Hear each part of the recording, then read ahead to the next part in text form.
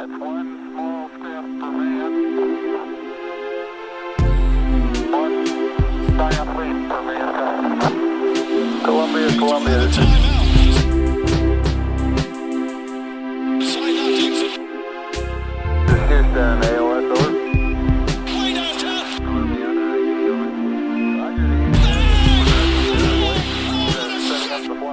And we're back. Welcome to the Knicks Wall podcast presented by Whistle Sports. I'm your host, Mike Cortez. Joining me today is Eli Cohen. Eli, what is up? Hey, how you doing, man? I'm excited for the show. It's going to be a good one. Yes, and it is going to be a good one because we have a special guest. Draft season is finally here. It's days away. We can finally say days. And to help us, we have someone Eli put me onto for player breakdowns. He's really good stuff. We're going to put his YouTube channel in the pod link. So make sure you check that out after you're listening. Robel, welcome. Nice to be here, man. I'm excited to get into this draft stuff. Yes, me too. And I think it was like a few weeks ago, I was starting to get fatigued because being a Knicks fan, it's kind of just endless draft talk and wishing on free agency. But we are finally arriving at the month of the draft. Yesterday, target of the Knicks held his pro day, Tyrese Maxey. And for those who have been out of the loop on the Knicks, Kenny Payne, former associate head coach of Kentucky, is now with the Knicks. Worldwide Wes, a close confidant of John Calipari with the Knicks. So it kind of makes sense that Maxey would be a target for the Knicks. But, Robel, I'm going to toss it to you just to get your general sense on Maxey because me and Eli have talked about Maxey enough. I just want to see, what is your take on Maxey in terms of the prospect? Like, where do you have him on your board in terms of where you have him with LaMelo, Killian, and the other guards? Yeah, so I have him in the lower end of the top 10. I think he's going to be a really good off guard in the NBA, very good slasher, and I think he's going to be able to shoot pretty well. I don't like his passing as much as other people do. That's why I have him kind of lower, and I don't think he should be tasked with running much offense. But he's still I feel like he can still score on all three levels, and his defense is also very good for a guard. He can guard both guard spots. And even though he's undersized, I still would, take a player like that in the top 10. Yeah, I've gone back and forth with it because I would 100% trade down to target him. But after watching his highlights, prepping for this pod, I kind of talked myself back into, if Killian's gone, it's like, and it's between him and Kira, I wouldn't be totally upset if they listened to Wes and Kenny Payne's like, hey, Maxey's pretty good, let's go with him. Would you take him over Kira if you were Leon Rose? Sorry, I was muted. If there's any sirens that's happening, I'm sorry, I'm at, and they just decide to have it now right when we're recording the pod. But I would rather have Kyra over Maxey. I think he's the better prospect, and even though he is more of a point guard, I still think he gives you the same off guard archetype, and I think he has just more upside. And there's off guards that are solid, and then there's real secondary creators that really matter. And I think Kyra has more of a chance to be that. So I'd rather prefer Kyra over Maxey. Robel, so a question that I was talking with Mike with before you came on was just sort of about trying to decipher Maxey's kind of disappointing year at Kentucky. Because every time I think that I know how I feel about him, I find myself kind of going back the other way. Because recently I was watching some of his, draft workout stuff, and they had a Mike Schmidt interview overlaid over the top, and I'm listening to him talk, and I'm watching him kind of go through shooting drills, and suddenly I kind of wanted to run through a wall for this kid. It's hard not to like him, but he did struggle. He struggled as a passer. He had a pretty rough shooting year, and like you said, for an off guard, he is kind of undersized. He's 6'3" with a 6'7" wingspan. And so there are times where I wonder if he's just as good as he looks when you just watch him kind of move on the floor. And there are times where I wonder if we're just if I'm like projecting more onto him than is actually there. So for people who are kind of worried about that disappointing year, what do you look to that makes you feel really confident about him succeeding as an off guard?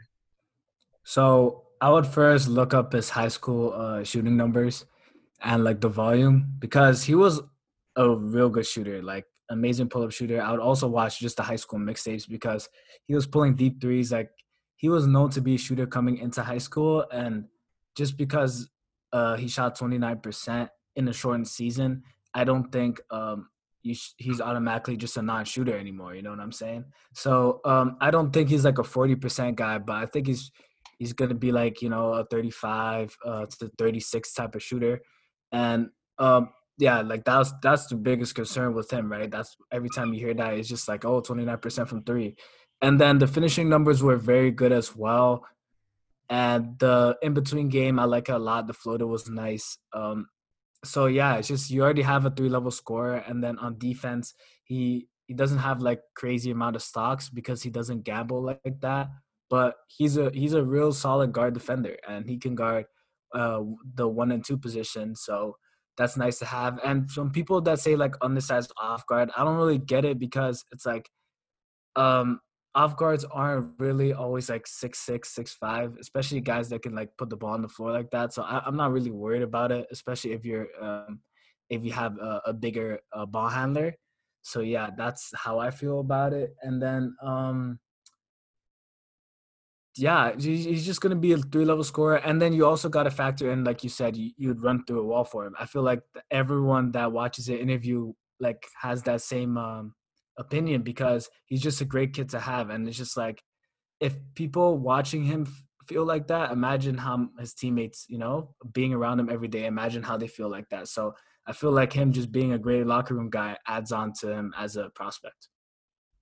Yeah, and I really think his stock would have went up a little more if Kentucky was actually in the tournament because every year it seems like Cal's guys, one of them always rises to the top when the tournament season comes.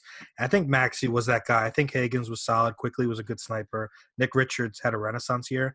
But whenever I feel like Kentucky needed something big, whether it was guarding Anthony Edwards or just hitting a big shot like his one at MSG, it was Maxey taking it. And even those percentages weren't low, and I watched a lot of Kentucky. Disclaimer, I'm a huge Kentucky fan. I never felt like, no. Okay, good. I always felt confident when he shot the ball, as weird as it is. So in regards to his shot, I wanted to talk about his release because the one thing that seems to be legit with his shooting concerns is the low release. But I was watching some clips from his pro day. It looked like it was a little higher. Do you think that itself would lead to a little more percentages, or do you think it's simply, like you said, volume? I think it looked like more of a one motion shot. The release point is still like about the same, and then he doesn't really like really have a nice follow through as well. That's like my biggest worry with him. But it did look smoother. Like it's like he can get it off quicker, and I think that matters more if you're just not gonna tinker. Like if you don't want to put your release point higher, then make it go faster, right? And I felt like it was faster. Um, yeah, that is just my biggest concern. I also like this lower body footwork because I like to look at that as well. That was better than in college. So yeah, like the only thing that worries me is because he can't create a lot of space, so he's gonna have to shoot contested jumpers. So I still think he should raise his set point, but I mean we'll see how that works out. But I am worried about that. So yeah. Yeah, and he has great shooting touch with that floater, like you mentioned. And that kind of was his go-to shot at Kentucky when his shot was like when he was really feeling it. Does that type of shooting touch, because I think floater is one of the tougher shots, does that also build confidence in like, okay, maybe he is going to figure it out, even if he does have tight space? Like just the having that shooter's touch, is that kind of like almost a security blanket for anyone that's looking to invest in him? I mean, touch is like a part of it because touch is really hard to like evaluate. It's probably the hardest thing in scouting. But I would just look at the past numbers because there's a larger sample size there. just because you're shooting against high school players doesn't mean you're still not a shooter, right? So it's like I would look at that and it's just 4 years of good shooting numbers, and then you have 1 year. It doesn't, I would rather look at those 4 years. So yeah, that's how I feel about it. Well, and you talked about him, playing off of a bigger ball handler, which to me, since this is a Knicks podcast and the Knicks have two players basically that they have committed and said that they're building around, which is RJ Barrett and Mitchell Robinson. And while RJ is definitely not like a primary initiator, he does sort of take some of those bigger ball handling reps. But the problem with those two and building around those two is they're both like Mitch is a non-shooter, obviously, and RJ, I think, honestly shot better than I expected him to in his rookie year, especially after what he showed at Duke. But considering that and like the need for elite shooting around those two, how do you see those three guys fitting together? Do you think that would be like a guard wing pair that would work? I mean, it will work fine. I think there's just a lot of better options. Like I would rather take Kyra, like I said before, and I would rather take like someone like Patrick Williams. I think those are better options. And yeah, like I mean, if you trade down for like Maxey and then you get like Maxey or like and Patrick Williams at the same time, which probably isn't, probably even isn't even possible now because he can go as high as 7 apparently. But if you can get that or like a Poku or something like that, it's like then we're talking something really nice. But yeah, I feel like I would only really take Maxey if it was like a trade down option and I could still get like another lottery level prospect. Then it could work. But Maxey doesn't like solve a lot of issues, and that's my worry with him getting drafted by the Knicks. Where would you like to see him? I would like to see him. I've always wanted him to the Kings, like at 12. So I like him there. I think him and De'Aaron Fox would be great together, and I also like him in New Orleans. Yes, and those are like two of my favorite fits. Yeah, I would like him a lot. I mean, are you a Lonzo Ball fan? Because I really think that him playing Lonzo's role instead, I would love that.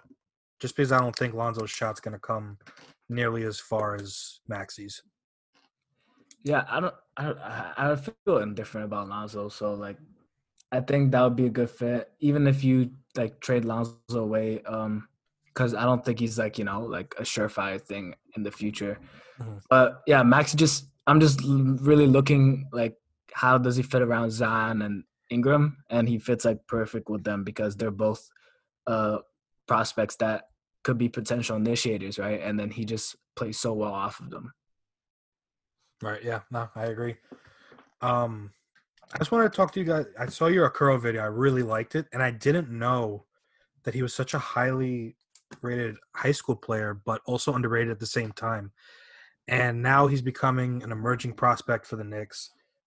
But I don't even know if he's going to land past 8. So before we get into where Okoro could fit in with New York, what do you think he goes in the draft? Like if the draft was tomorrow, if you had to give your best guess, where do you think range-wise or even a specific team in mind of where Okoro can end up?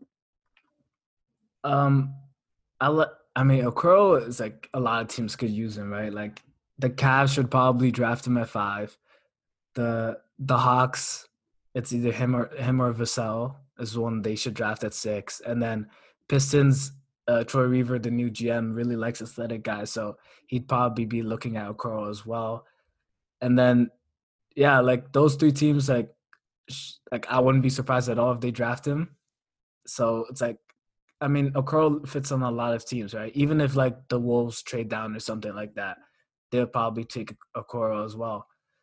And yeah, like I mean, like a wing defender, like you need that in the NBA if you're trying to compete for the playoffs. And he just provides that. He also provides like playmaking, driving to the rim, and he's just a great prospect. So.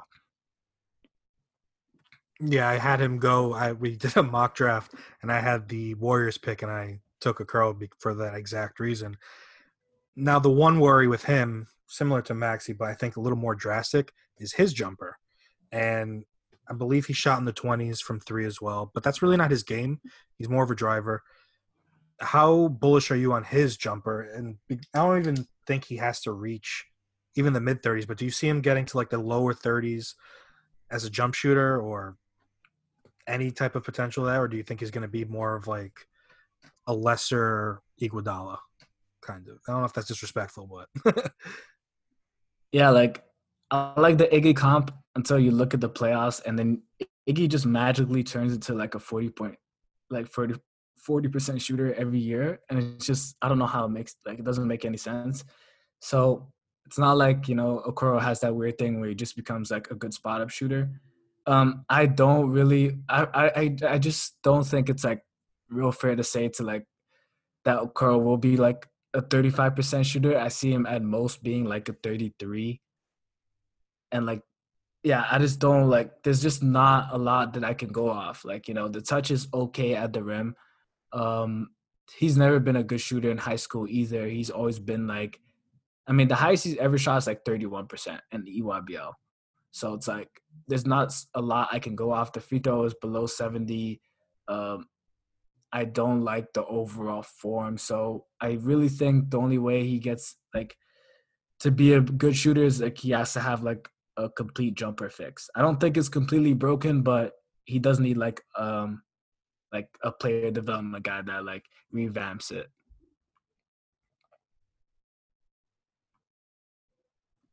and what's like the biggest thing holding Okoro back from becoming even like an average shooter? So is it just his mechanics, or is it something? It's just a lack of touch, or anything specific that he could work with a player development coach that could help it? Because it looks like Thibodeau really likes this guy, and the reasons for it are obvious. Defensive menace, he can dunk, so that's kind of what Thibodeau loves. So what would a player development coach really have to focus on if you were in charge of fixing a curl? What would you try to attack first?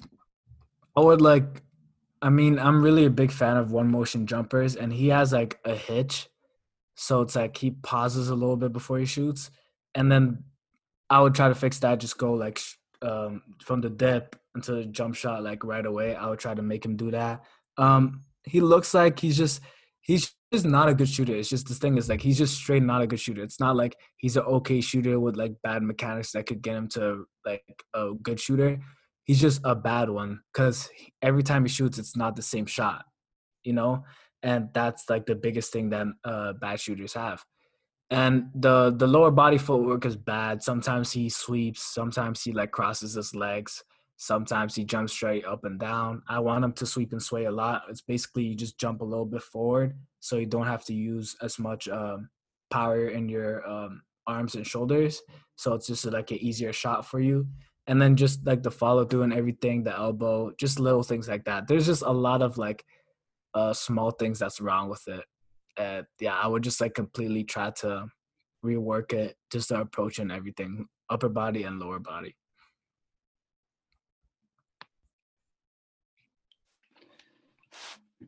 Yeah, so I had this question that I posed on Twitter a few months back, and in sometimes when I think about it, it seems a little crazy. But so obviously, if you're building a team around RJ Barrett, Okoro is not like an ideal fit, right? It's not perfect, even if you really like him. But so what I was thinking about is like the two of them, RJ and Okoro, as prospects. And while RJ is clearly like a much better scorer, like just volume scorer, when he got to the NBA, you see like his strengths are sort of like getting to the basket, even if right now he's like pretty terrible at finishing, and his free throw shot, like deserting him, made that a lot worse. But getting to the basket, making some like secondary playmaking, and then was just like not a great, but a sort of like hardworking defender who's pretty versatile because of his size and strength. And when I say it like that, like those are all of Okoro's strengths too, right? He's really good at getting to the basket. He's a really good finisher at the basket. He's a good playmaker, and he's obviously a much better defender than RJ was pegged as coming in. So my question was sort of like, if you're thinking of them as sort of prospects, do you view them as sort of like a similar tier of player? Do you consider one of them to be substantially above the other? Yeah, how do you see those two sort of, not necessarily in terms of how they would help each other, but just sort of like on their own, comparing the two and how they've like how they were entering the league? Yeah, I've seen this debate a lot. People have asked me this question a lot. I'll probably lean RJ slightly. I don't think it's a big gap. The reason is I trust RJ to be at least a good spot up shooter, and maybe as a high end outcome, at least have that little mid range pull up. The thing, like with Okoro as a shooter too, he doesn't take any long twos at all. Like some could say it's he takes good shots, only he doesn't take bad shots. But I believe in the in between game, so I think like that's a good way to project shooters as well. And he doesn't have that right now. And I think RJ could get to the mid range. So yeah, I think he at least hits spot ups. And then with that, I see them playing a similar role in the NBA as well. Just like a wing, like linking player uses their ability to get to the rim to play make for others. And I mean, Okoro is a very good defender. RJ is he's like he could get like slightly above average. Like he's gonna be like the fourth best defender on a team, but he won't ever like hurt you. That's how I feel like as him as a defender. But yeah, it's just I like the shot better, and yeah, that's just the differentiator. And do you think there's too much overlap for it to kind of make sense if these are your like two of your big building blocks? Yeah, I wouldn't like it. It's like I mean, some people have advocated for it, but I just don't see how you can make it work for both of them. I feel like both of them could get hindered by it, and that's not a good thing at all. So, and it's just like you don't see any either of them become like a real creator. So then you have two guys that play the same role. It's like kind of drafting like Denny at 8. It's like, but like RJ already does what Denny does. It's like, why would you do that? You know what I mean? It's like if they're so similar prospects, then why would you get like the same thing? It's like drafting Hallie when you have like Frank. Like it's just it For sure. doesn't Or make how the sense. Cavs drafted Garland and Sexton back to back. Yeah, it's like it doesn't help either of them, and it like reduces their trade value. Like I get best player available thing, but it's like they won't be the best player when in that specific situation. So you got to also think about that. That's why I wouldn't really draft him.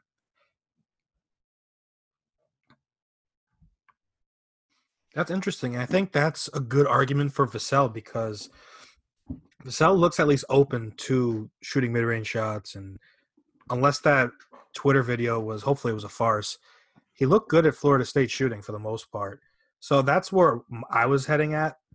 What about you? How do you like Vassell in New York? Because people were high on it. Now it seems like they're getting a little lower.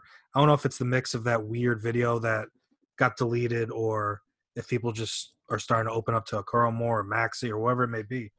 What do you think about Vassell, and how do you think he fits in New York? So Vassell's my number one prospect for New York, like number one realistic prospect over Killian Hayes. Mainly, so he doesn't Vassell doesn't just shoot mid range shots. He like has like a really nice pull up game, which I really like. He's my fourth best prospect on the board right now over Okongwu.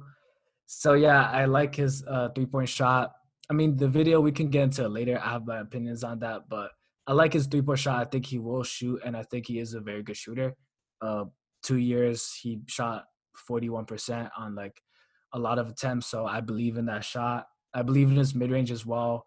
He has a high release point. He can get it up over people, even though he doesn't have a handle like that. I don't think he's just a 3 and D prospect. His passing is also very underrated as well. When he draws two, he makes good reads, and he's even shown some flashes of like hitting skip passes and stuff like that. He didn't get a lot of creation reps, but I feel like he did have it in his bag, and I think he has his upside is very underrated. Like when he's a real 3 and D prospect, right? And then he provides like a different type of defensive element to the Knicks. Like Frank, it's his point of attack defense. RJ, he can exist in front of wings. Mitch with his rim protection. Vassell's like with like his off ball defense. It just all combines very well into like a great defensive team. And I feel like, you're not going to win a lot of games, but you have an identity at least. And it's an identity that the coach loves. So I feel like Vassell, Sibbs would love Vassell as well, right? Like he would love Okoro probably a little bit more, but I think he likes Vassell a lot because, he recognizes how important that team defense is. He gets a lot of steals. And yeah, I believe that he has some shot creation ability that is untapped and could be developed. And that's why I like Vassell as my number one prospect.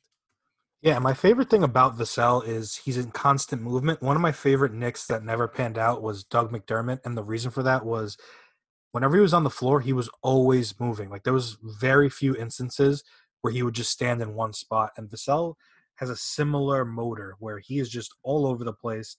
And even if he doesn't have a shot, like he'll know to go out to the corner. If they close out on him, he'll know to put the ball on the ground. And it's just, I don't know. I just feel like that's underrated, especially for this Knicks team where so long, Eli, you can attest that it was just very stagnant. Just it felt like pickup ball at certain points last season where Morris or Randall would just dribble the ball with until there were like 4 seconds left in the shot clock, and it was just a bad. I don't even know what to call it. Flow. It was just lack of everything. So I think Vassell would just find a way to get open, which is step one for the Knicks at this point. Yeah, plus one of the things that I've talked about kind of ad nauseum during this offseason is how desperately they need, for the exact reasons you were just describing, but just quick decision makers. And it seems like Vassell has a little bit of that. Like, Robel, you talked about his untapped playmaking, but it does sort of seem like he's a guy who makes a decision quickly. Either he takes the shot or he moves the ball. And yeah, I've just, because of watching Morris and Randall, and even, RJ was guilty of it too. And we had Alonzo Trier, we had Dennis Smith, we had Frank, who's kind of different, but his slowness comes from just like reading the game slowly and being afraid to make mistakes. So just having people who can make just like quick snap decisions and, you can trust that they'll actually make the right decision seems so important for them. So you're saying that you would, if both are on the board, you would take Vassell over Killian for the Knicks. Is that right, Robel? Yeah, I wanted to get into that. Thanks. Yeah, so I'm going to give you my argument right now. I have Killian as my number 2 prospect. The only thing I worry about is the Killian's scalability. I think people don't talk about it because he's not a good spot up shooter, and it's gonna take a while for him to become an initiator. So it's like there is a chance that he becomes like the wrong initiator and on the Knicks, because that's not a great fit either. I mean, like, it's the most obvious thing is like him and RJ are both left-handed players. So I don't know how that works, right? And then, what if Killian just becomes a great off the dribble shooter, but he can't, hit spot ups for like 2 years in a row? That could happen. So I feel like, just thinking about all of that, you have to really consider like RJ, and like, even though Mitch would get a lot more, lob plays, I feel like Vassell is the more scalable option. And then you tank next year and then you get your initiator. So that's how I would look at it, because as good as Vassell is and as good as that defense would be, I mean, the offense is just going to be bad because, Vassell's just not ready to be a creator yet. Like, he has no handle right now and he's pretty skinny. So I don't believe in it being like a real option or anything. But yeah, and then there's like a huge like logjam at PG too. Like, I'm not saying these guys are like good at anything or like that Killian shouldn't be like, starting over them. But like it's a real issue when like DSJ is like working hard trying to make a comeback, and then Frank is like, Frank is gonna get minutes at the point or at the 2. And like, they're all gonna be fighting for minutes, even though he's like the 8th pick. So it's like it's a hard situation to put Killian in, and I don't know if he's like ready for that. Like, he doesn't really strike me as the guy that is like like it sounds cliche, but like ready for the spotlight, like ready, like, could face adversity. I don't think he's like a player that is like that. So I feel like, that's a tough situation to put him in. Yeah, and Killian's my favorite prospect out of everybody, so it pains me to hear that. But there is no fault in your logic because you have RJ, and then Randall still isn't gone yet, so we have to also take an account for Randall in New York. And Another just so left hand. exactly, and just so some people won't understand why that's a problem. Can you just explain why having so many lefty dominant people? Because a counter to that could be, well, everyone's righty. So can you just explain why having multiple lefties is such an issue, or would be an issue in Killian's case? Maybe not be an issue for everyone else, but for the Knicks purposes. Yeah, I mean, you could say, oh, everyone's a righty, but not everyone's like super right hand dominant. And I feel like RJ and Killian both like operate kind of like the similarly, and I feel like it's just with Randall too, like wanting post ups on the left side, then like it just like it sounds like a mess, and it sounds like you need like a really good coach to really like figure that out. And I don't know if Tibbs could do that. Like he's never been like a very like advanced X's and O guy, so I'm not really a fan of that happening. I mean, I can get it because Killen clearly has more upside, but I think Vassell is just like the more like just a better pick to me.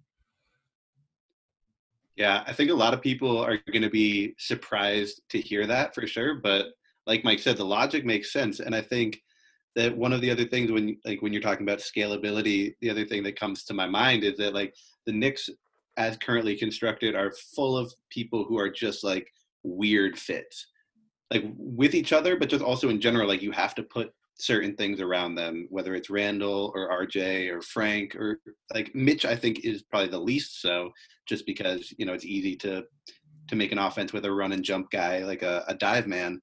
But so the idea of having a guy like Vassell who can sort of fit any scheme and any system, like as many players as you can have that are easy fits with, like regardless of who's around them, would make a non-creative coach like Tibbs' job a lot easier, it seems like. And even though like Mike, I love Killian. I think he seems like he's got a ton of potential, but you do have similar sort of like the questions about his spot up jumper and the questions about having so many left-handed dominant people. Like it really does sort of make sense, especially if you're thinking like, okay, well next year we're going to get like our guy who sort of takes us over the top and can be our engine. Well, if that's going to be the case, then you need those people who can just fit any mold around them. And so that is a huge argument for Vassell, because he's just rock solid, and like every team in the league could use a Vassell. Yeah, and another thing that Robel hit on that I feel like kind of been underrated, Eli, where Thibodeau was brought in for player development, yes, but I still want to see how committed he is to the slow burn approach. He might just want like a Vassell who he can still plug in. I mean, obviously development is still needed, but I feel like Vassell or Kira or even LaMelo. I wanted to get your thoughts on LaMelo, by the way, Robel, but just the prospect that Tibbs can say, okay, you're going to be part of this unit or you're going to start. Let's go. I don't know if he's going to be as patient with someone like Killian, and the concerns you brought up are valid ones where everyone's kind of fallen in love with Killian's that step back that looks like Harden, and we've kind of overlooked, myself most, has kind of overlooked the potential if he's put in this environment where he can't succeed. I believe Wasserman was one of the first people on that too, where he likes Killian, but New York is just not set up right now where he can maximize his potential. I really like him in Phoenix. Where do you like Killian, Robel? Yeah, I love him at Phoenix. I mean, I love my Phoenix Suns. I like him at Chicago too. I think that's a good fit for him. Where else? Don't like him in Detroit that much, but I could see it. I would cry. I can't. I don't know. Detroit's just Yeah. I mean, no one likes Detroit, right? Like, exactly. honestly, but I mean, he does at least have he doesn't have to have the keys right away because there's still Blake there, but you don't even know how long Blake will be there. Yeah, So that's a weird thing because Detroit's right in front of the Knicks, and I have zero clue what prospect they're on. They've been tight-lipped, and they don't really have much after Blake, if I'm not mistaken. I know Seku's there, obviously. I think right now, Eli, am I missing someone that? They've Christian got Wood. Luke Kennard, but there's all the questions about his knee injury, and then the Christian Wood Yeah, question. Wood. is Yeah, gonna but I be figured he's gone. I'm Yeah. assuming he's gone. But if he stays, Wood's solid. I like Wood. All right, and we're back. So we teased it a little earlier, the Vassell video. It was very bizarre to me because it was on Twitter for like maybe 2-3 hours. Everyone freaked out about his release. So, Robel, what did you take away from that video? And do you think he was just stretching? Because there's a conspiracy that he was just, goofing off in the gym after a workout. Did you put any stock into that video at all? Yeah, I'm not gonna put any stock into it because it was 2 shots. Um, I mean, what I think is it's either he was messing around, which could very well be the case. These people are human, guys. Like you gotta think about that. And either that or he just struggles with shooting from far. And he was shooting from really far. So um when when you need more range and you're not using your legs as much, you tend to like shoot it like players tend to change up their shot a little bit, and like he already has kind of a hitch, so I think he had to like uh like do it like take it even further back to get more power, and I feel like that could be like, I mean, it's not gonna be a huge problem because I don't see him taking like super deep threes, and he does take NBA threes as well. His form didn't change much when that happened, but that could be the case. But I don't really see it as like a huge problem. And I'm not gonna take 2 shots as like, oh my God, his form is destroyed. When I saw him take like, like 100 shots and he like, he shot 40%. So it's like, I don't know. I wouldn't look that much into it. Yeah, the people who are talking about dropping him down their draft boards based on that, it seems like a real overreaction. And like you said, it does sort of seem like obviously this was a super extreme, uh, adjustment, tinkering, whatever you'd call it. But like he does sort of have that, like a little bit of that above the head shot anyway. So this did seem to sort of like an extension of that, like taken to a ridiculous extreme. Did you think you don't think that it like indicates some like major drastic change in his form, right? Yeah, I don't believe that he changed his form. And I mean, I don't know why people are putting them down there on their boards because, I mean, why? Like, what's the real reason? So if you go back, if people ask you about your board, like, like a couple months later, you can still say, okay, I had Vassell, like top 5 because of the college work. And then his shot didn't like pan out because he changed his jumper. But I still evaluated him because of the tape. I think we're supposed to be evaluating by, watching actual games, not watching 2 shots. I don't think like I would ever move someone down because I saw like a bad video. So yeah, like I don't know. I don't understand that, but I don't think there's a huge change in his form. I really hope not. Like I'm being optimistic here. So yeah, like and if the Michael Bridges things did happen again, that would really suck. But I'm trying to be optimistic here, and I believe the FSU assistant coach who said like he was just messing around. So yeah, that's how I feel about it. Yeah, I think it just also dropped during peak down season in terms of nothing else was going on, especially in Knicks Twitter. And Knicks Twitter has kind of been dissecting every prospect because that's all we've had to do since March. And that small video just, A, the jokes, you had to get your jokes off. And then B, I feel like people just wanted a reason to not want him because Knicks fans have this complex where if you're not a star, you're a bum. And maybe Vassell is a star, but I think he's more of just a good player, which we need. And people just kind of find ways to write it off. But I agree with you. I do think he was just goofing off. Worst case scenario, if it is like a Mikal Bridges thing, I mean, I guess that's not worst case scenario. Worst case scenario would be like a Markelle Fultz thing. But like, Yeah, that was terrible. Bridges shot fine from three this year. Like it definitely took him a little bit to rebound. Also, a funny side note, I just Googled it just to make sure that he actually did shoot fine from three. And Elia Kobo is the picture that pops up on Google when you Google Mikal Bridges. He needs a little bit more respect on his name than that, I think. Jeez. But yeah, like, you know, with a NBA team and with a development staff that the Knicks have been working hard to put in place, like even if there was some unfortunate tinkering, like it doesn't seem like it would be something that should drastically change your opinion of the prospect. All right. And then, Robel, I wanted to ask you, just since we're on this topic, if you're a top prospect already, and in Vassell's case, shooting was a part of him becoming a highly touted prospect, why would you even mess with your shot? Like in RJ's case, I kind of got it because his shooting was never that great. But if you got that far, it's kind of like in baseball where why would you work on your swing if you became a top prospect with that swing type of thing? You know what I mean? Yeah, I would never. If I was a good shooter, if I'm shooting 35%, even 34%, I'm not changing my jump shot. Like, no, like I'm not risking that. Like, if a team wants to change your jump shot, then they'll do it once they draft you. You know, then invest that time. Don't do it for teams to like potentially, move up a little bit. It's just such nearsighted thinking.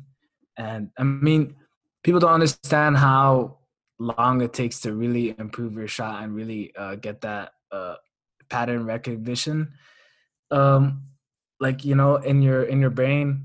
And honestly, the way I look at like shooting coaches, they're really outdated. Like you got to stand square to the basket, jump straight up and down, elbow fully aligned. I don't like really that's so like it just doesn't work that well. Like because RJ does all those things and he's still a bad shooter. So it's like clearly, shooting lessons need to be changed. So and a lot of shooting coaches, they still look at that. They still that's their Bible. So I mean it's I don't know why you would trust like a guy before you're gonna get drafted to change your jump shot. I would like heavily go against that. Yeah, I think the most important thing you said is like about if a team wants to change your jump shot, they're gonna draft you and then work on your jump shot. And like I don't know, I feel like the amount of times we see people change their jump shot before a draft and it going badly seems to outnumber the amount of time we see like changing a jump shot like in a meaningful way and it going well. And like again, like that is what the team is investing resources in you, hopefully to, turn you into the best possible version of yourself, which includes improving the jump shot. So like if you're making them undo what you just did and then start again, like it really seems like a self-defeating thing. And it seems like something that we've been seeing like a little bit more from prospects. And maybe it's just because of like there's so many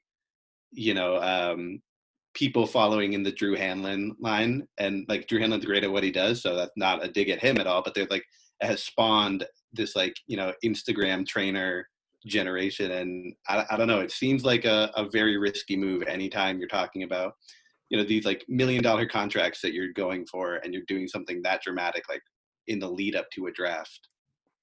Did they know why they changed Mikal's shot? I meant to ask that a couple seconds ago, but I do remember it changing. What was the reasoning behind that? Because he was one of the better shooters coming into that class. I still don't remember why exactly. I don't even – was it the Suns? Yeah, it had to be the Suns.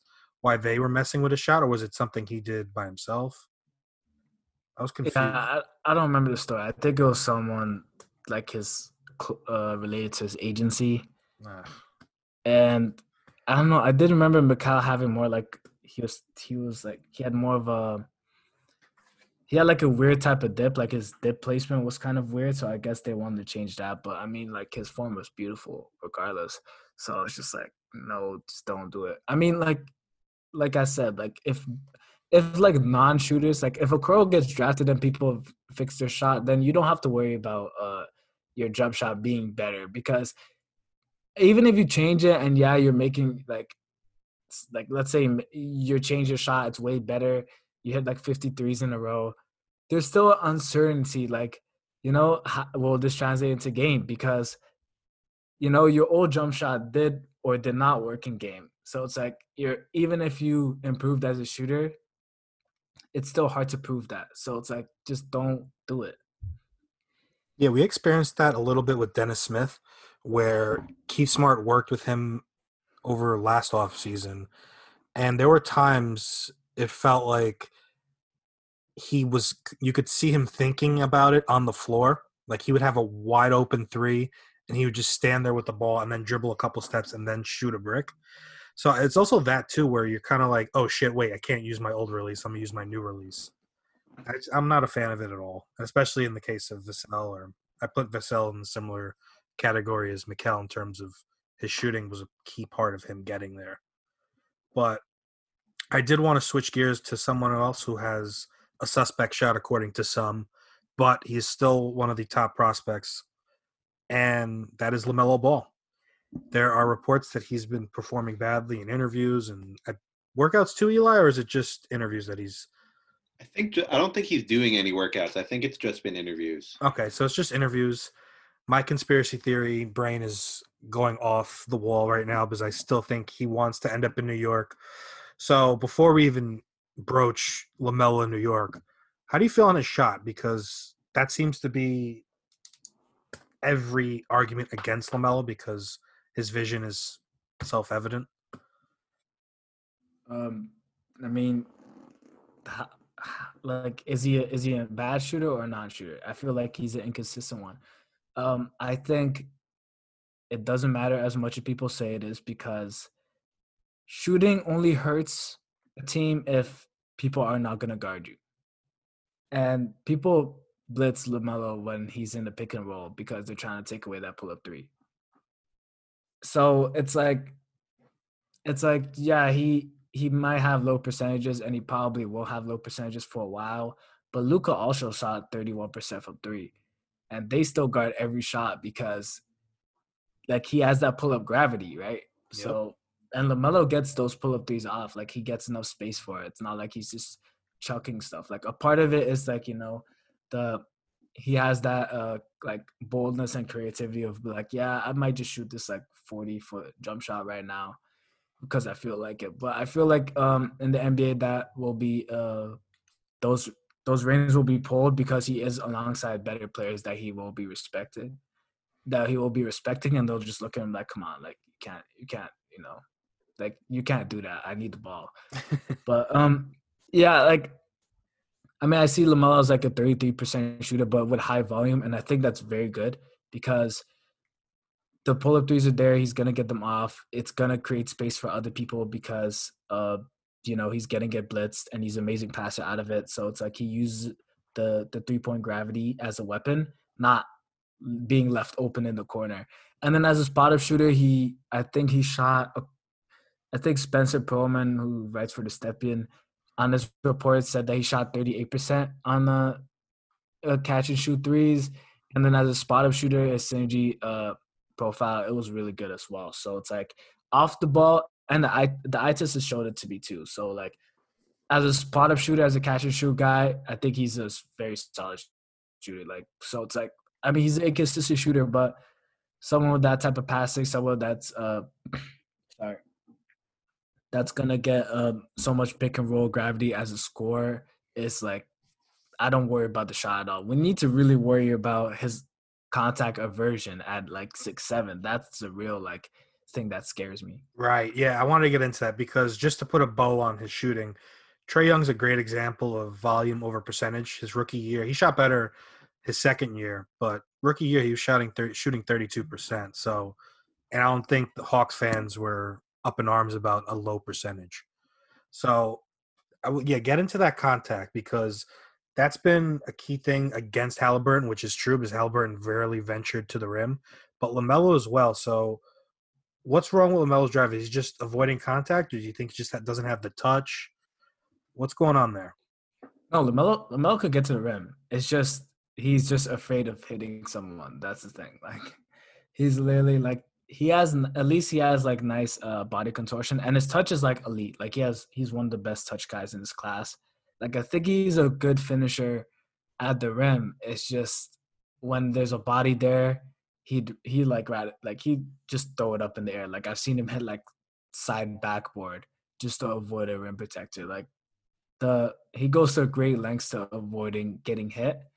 And I mean, that's hard to overcome. That's really hard to just say, yeah, once he gets bigger, he automatically wants to draw more contact. And it just doesn't work like that. So there's a lot of players that even when they get big, like Desmond Bane is strong as hell.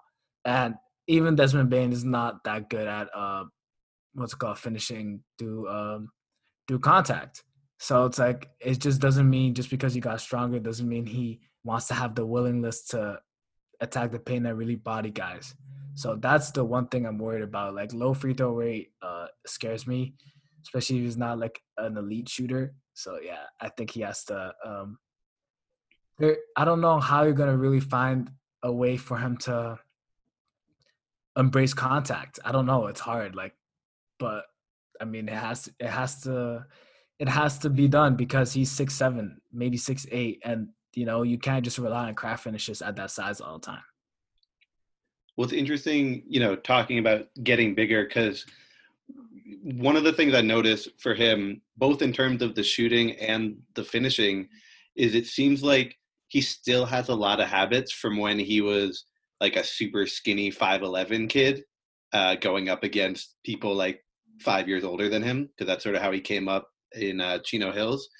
And so I do sort of wonder if both like the weird form that he has on his jump shot where he's like chucking it from his waist and this aversion to contact is sort of a remnant of when he was like the littlest guy on the floor at all times. And so I think you're totally right that like changing a mentality is probably got to be one of the harder things you can do. Just, you can say, like, we talk about this all the time with Frank, because he's big and he's really long and he's getting stronger and stronger every year, but he's still so timid.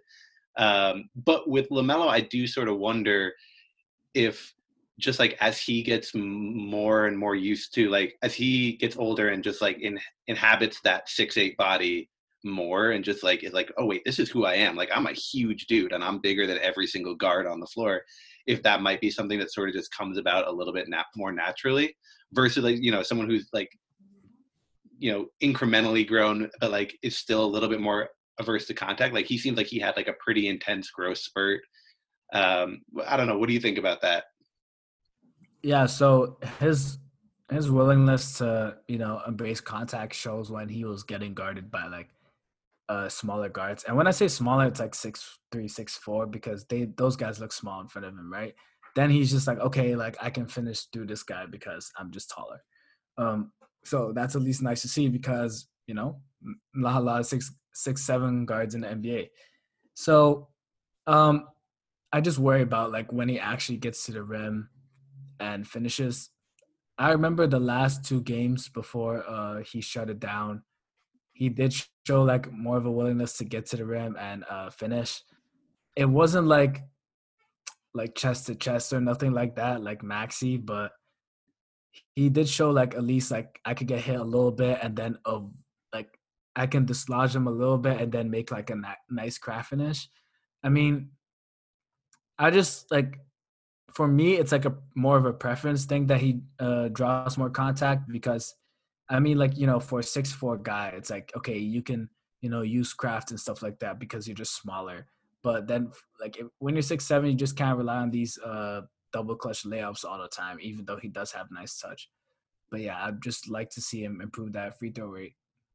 And does playing with someone like Mitch, so if he doesn't like contact, if he can just get to the rim, he might not even need to draw it. He can just have Mitch come screaming down the lane and catch a lob.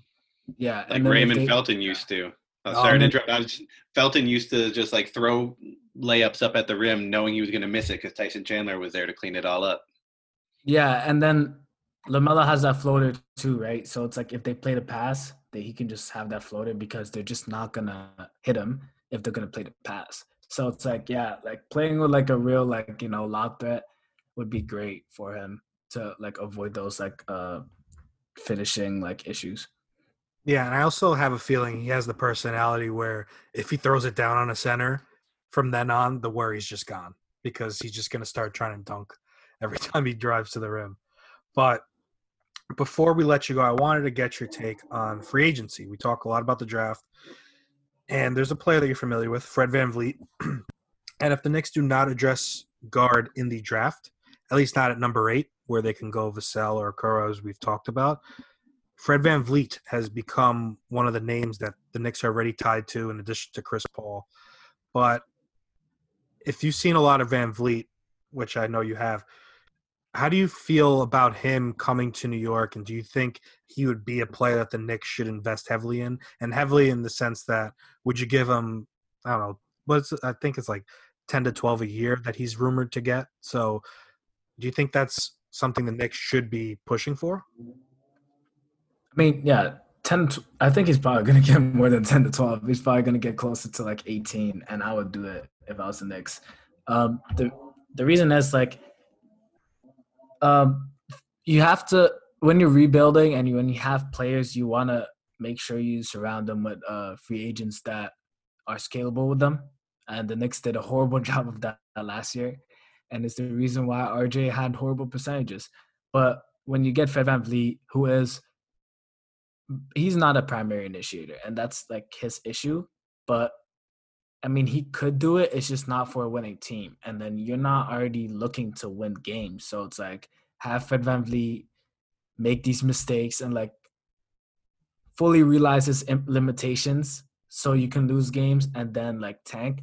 But he solves a lot of problems. Like he gives a lot of space to RJ. He like lessens his burden by a lot. And then he could play well with Mitch. Plays well with Frank because, like, you know, he can have Frank not, you know, be a point guard. You can have Frank as an off guard. For Vassell too, because, you know, Vassell won't be having the ball a lot. He just like Fred VanVleet's like biggest like skills that he just fits with everyone. Like everyone in the league like could use VanVleet right now, right? And it's just like, yeah, he will be overextended, but you're not looking to go to the playoffs, right? So it's like, that's why I like him a lot there. Now, correct me if I'm wrong, but you are a Raptors fan, right? Yeah. Okay, so what number would you not want the Raptors to match him at? And do you think that number would make sense for the Knicks to go to? I wouldn't pay him like once he starts talking about like over anything over like 22, because I think Malcolm Brogdon got paid like 21 mil, and I think they're like neck and neck as players. I think Fred VanVleet's actually better, but yeah, anything over that, then you might have to walk. And like, I mean, it's a bad situation for the Raptors because it's just like, if Fred VanVleet leaves, who's gonna be the point guard of the future? Like, it's tough because you don't have another team's draft pick, so you can't just draft like a guy in like the mid, you know. You can't get Kyra, like, you know. Maybe Malachi Flynn. But like Malachi Flynn is like Fred VanVleet light. Like he's like the worst version of that. So it's like, do you really want that? Because Fred's not the lead guy, right? So it's like, and then Malachi won't be that either if he becomes a starter. But like, that is just the issue. It's just the point guard of the future. That's why I feel like the Raptors will overpay a little bit. But I would start, you know, I would tell him, yeah, like, you know, show me another team that will give you 22 mil, and then we'll give you 22 mil. That's how I would change that direction of the negotiation. And then for the Knicks, I would do it. I would give him like a 3-year deal, not like a 5-year deal. Like, don't mess it up like that, because he's like he helps development. He helps develop the young guys. That's what he is there for. He's not there to bring it to the playoffs. And then you tank, you get a BJ, a Cade, Kuminga, and then they become like the kind of the initiator, and then he becomes like the perfect off guard. RG becomes something. Frank, who knows if you know, if he pops, and then Mitch, and that's just a great team. So I would like that. And I am a massive idiot. I was just looking it up. The Knicks are actually in on VanVleet, and if they were, I believe the price tag would be 18 to 22 mil per year. So 3-year deal though, they said. So that sounds about just what you were saying. And I liked him, but I only I loved watching the Raptors this past year. So I haven't, most of the time I've watched them, it's been in the playoffs, and he seems to turn it up during the playoffs, except he kind of tailed off towards the end of this one, but his championship run was legendary, I thought. Yeah, Since he you're struggles. Sorry, no, go ahead. he struggles. Like the reason why I didn't do as great with Boston is he struggles with like bigger wings guarding him. Like he was getting guarded by Smart and like Jaylen Brown. So like at the end of the day, he's like 5'11". So small guards are gonna have some trouble. But I mean, against the Nets series, he like cooked them. Oh yeah. And then there's like he's one thing about him. His mentality is like fits perfectly with Thibs and the Knicks. Like that's someone that's like ready for the spotlight. Even if he has like a cold stretch for a month where he's just not hitting anything, he just won't care what anyone says about him. Like and then he like demands like perfection from everyone else. And I feel like the Knicks really need a guy that they need to look towards too. Like I remember when Julius Randle said I wasn't a good leader.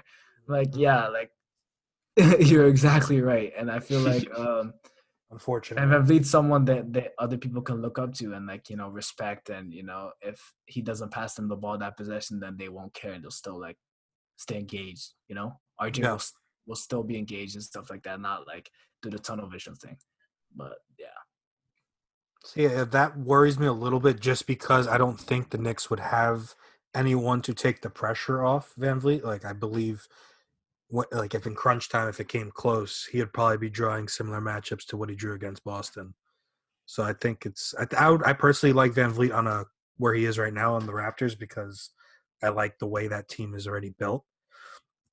But since you are a Raptors fan, this is a little off script, but Terrence Davis made the all-rookie team over RJ Barrett. And since you watched probably more Terrence Davis than me and Eli, do you think that was the right call? Because our good friend Kyle Maggio did not. I did not. So did you think it was the right call, or would you have had RJ over Terrence? I mean, I don't want to say anything good about Terrence Davis at all because of what happened. If you guys don't know, he did he like beat up his girlfriend. Like he got like 7 charges, right? 7 charges. Wait, what? Yeah. So I'm really like, Jesus. RJ deserved it over him. I don't want to say. Yeah, we'll just leave it at that. Okay, yeah. There. All right. Well, that was short and sweet on that one. I've got a question for you, and this might actually be the most important question of the entire pod, and I know that Knicks fans will be clamoring to hear it because you've talked a few times now about Frank, and I don't know if you know this, but the mere mention of Frank's name is enough to start like bloody civil wars on Knicks Twitter. So where do you fall on Frank? Do you see him as being a productive NBA player? Like maybe regardless of whether he's like a starter, a bench player, a point guard, a wing, whatever it is, do you see a role for him moving forward? Yeah, I do. I mean, he'll be like, I was always just waiting for the Knicks to give up on them so the Raptors could sign him. I'm not gonna lie. Because I feel like he could be a starter. And I feel like he could be a starter on this Knicks team, but on even on a contending team, he's still going to be like a good rotation player because the defense is like amazing. And I feel like if the Knicks, decide to give up on him, another team could play. Like teams will quickly pick him up because they'll just be like, all right, we'll be the one. Like we're gonna fix his shot. Don't worry about it. We're gonna like fix his mentality. So yeah, like when you guys talk about him being passive. And when I see him, it does remind me of like Patrick McCaw because Patrick McCaw is like very passive as well. Like he just doesn't want to get to the rim or even take shots. But I feel like Frank does have a willingness at least sometimes. Like I've seen him flash it. And in his rookie year, he had like a lot of high points. Like where I'm just like, oh my God, oh my God, Frank is like, operating pick and roll perfectly with Porzingis. Like I'm liking what I'm seeing right now. So I think he still has a bit of that in him. He just needs to be a little bit more empowered. I don't know how and in what way that will happen. But with the new development staff, I still see a chance in him. And I think he could be a starter on the Knicks and then just a good rotation player on championship teams. Kyle Maggio, I hope you're listening to this. Yes, I was just about to say that. I was like, you could not have put that any better. Do you think I don't know if Eli asked this because Do you think Frank could be a reliable point guard option for the Knicks? Not starter level, but do you see him as more of an off ball? Like I've often thought that he can be like a Thabo type of player where he's a great defender and he kind of spaces the floor, hopefully shooting to more corner threes. But do you like him as a point guard? Yeah, I don't.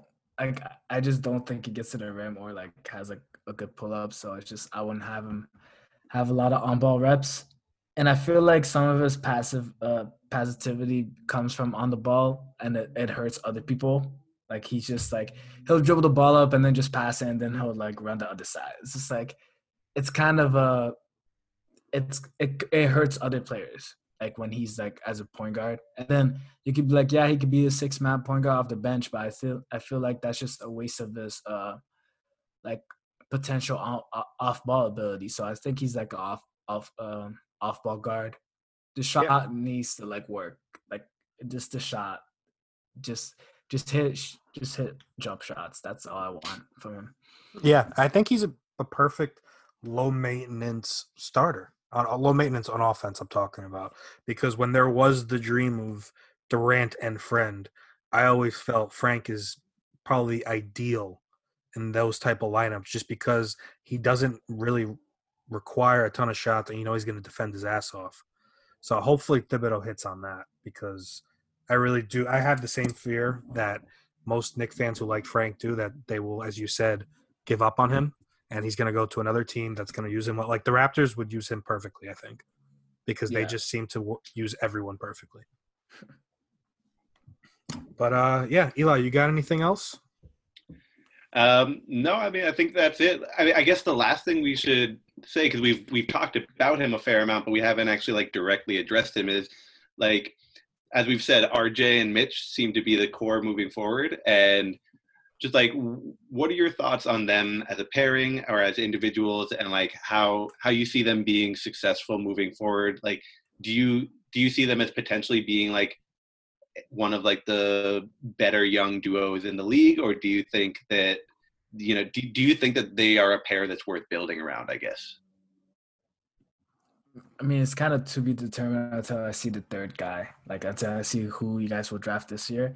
I don't see them as like a crazy like duo, like a Jaren Jackson, John Morant, or like a Trae Young, John Collins type of thing. But I do like their chemistry together. I think I wouldn't like call them like a duo. I would just call them as like individual players mostly, because like it's not like it's a creator and it's like a guy that could like a play finisher. It's not like that. So it's like I wouldn't look at them as like this is like the duo. I think they're worth building around for now. We just need to see how the win-loss column will look like in these next few years. For sure.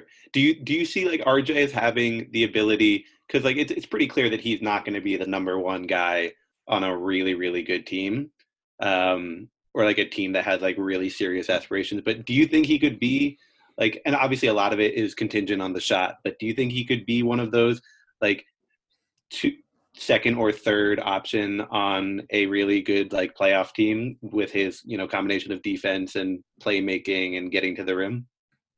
I see it more like high-end outcome is probably like 3, and then like reasonable outcome is like 4. So like a 4 starter. That's how I look at him. Like I just think he does he could do potentially a lot of things well. The rim pressure is valuable. The finishing does need to improve, obviously, but it's like, I mean, he has the hard part down. He can get to the rim. So the passing is nice. The shot, I believe in it as a spot up level, and then the defense is solid. So it's like I don't see him as like a really good scorer or anything. That's why it's like I don't see him as like a great decision maker, like someone that reads the defense well and like has a lot of moves, or like he doesn't have any like shake, wiggle, handle. Sorry to say it. I know Knicks fans hate the word wiggle, but he doesn't have it. I'm sorry, but yeah, that's why I see him more as a third, fourth option.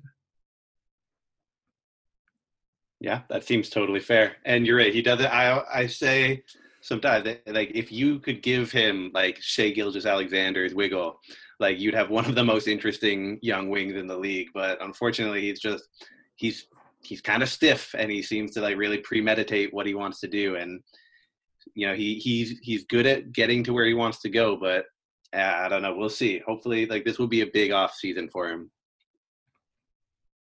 Yeah, I agree. And the good news is, if it all goes to shit again, we can dream about Cade. And We almost certainly will be. yes. And just real quick, Robel, is the Cade hype worth it? I know it's very early on, but the stuff I've seen from high school and just clips overall, I'm already getting the Cade season shirts printed. Yeah, I'm in a video about Cade. So if you guys if you guys want to watch a scouting report, the listeners, you guys can go watch that on my channel. So me and Coach. But yeah, Cade is definitely worth it. Like it's just a big YES capitals. Like yeah, he's the easiest like number one pick. The only thing I want to see is just more 3-point volume and willingness to use that vert more and like try to finish above the rim more. I think people don't talk about how he had a bad injury trying to dunk on someone, and I could still see kind of like the yips every time he's like close to the rim, and that does like affect his finishing. That's the only concern I have. I mean, a lot of people are super high on him, but like that's the one thing that like it needs to be addressed because he's supposed to be a guy that's an amazing finisher at the rim. And I think he is. He has amazing touch. He could just bully guys easily there. It's just sometimes that mentality is hard to fix. Yeah. No, I will definitely be watching that video, and I will put it in the pod link as well because I really do think he's going to be on Knicks fans' mind for the next 12 months or wherever the next draft is because I don't see the team drastically turning it around. But that's an even more reason to bring you back. So on that note, Robel, thank you so much for joining us. We'd love to have you on anytime you can. Eli, you got anything to plug? Yep, I got a piece that should be coming out around the same time as this pod that's just going to be about the recent rumors about trying to use cap space to acquire bad contracts and additional assets. Just be going through a ton of the names out there and talking about if they make sense. So go check that out on the Knicks wall. Yeah, we'll do. And like I said, we're going to put Robel's YouTube channel, Twitter. Make sure you give him a follow. Make sure you watch those videos. Robel, you have any video coming up that hasn't been released yet? Yeah, Kyle Liu's video is coming out soon. Give me like 4 days and then it'll be out. So, yeah. That's required viewing for all of the Knicks fans out Yes, there. I was just about to say it. Yep. So, Knicks fans, definitely smash that subscribe button for this podcast and for Robel's channel. Until next time, guys. Perfect. Yo, good shit, man. All right, really timing. appreciate it. Yeah. Robel, the only reason I rushed that is right now it says less than a minute. I swear to God, it's just going to randomly cut out because we have to get a Zoom upgrade, but it's actually pretty fun because you try and finish before this shit cuts off. It's a little excitement. Yeah. No, but seriously, we will definitely be reaching out. If you want to come back on, by all means, because that was great. And if I got to watch the Cade video before, but I definitely want to talk more about him. Yeah, for sure. Thank you guys for having me. It was fun. No Yeah, doubt, absolutely. Man. All right, brothers. Take it easy. All right, be good, guys. Yeah. Yeah.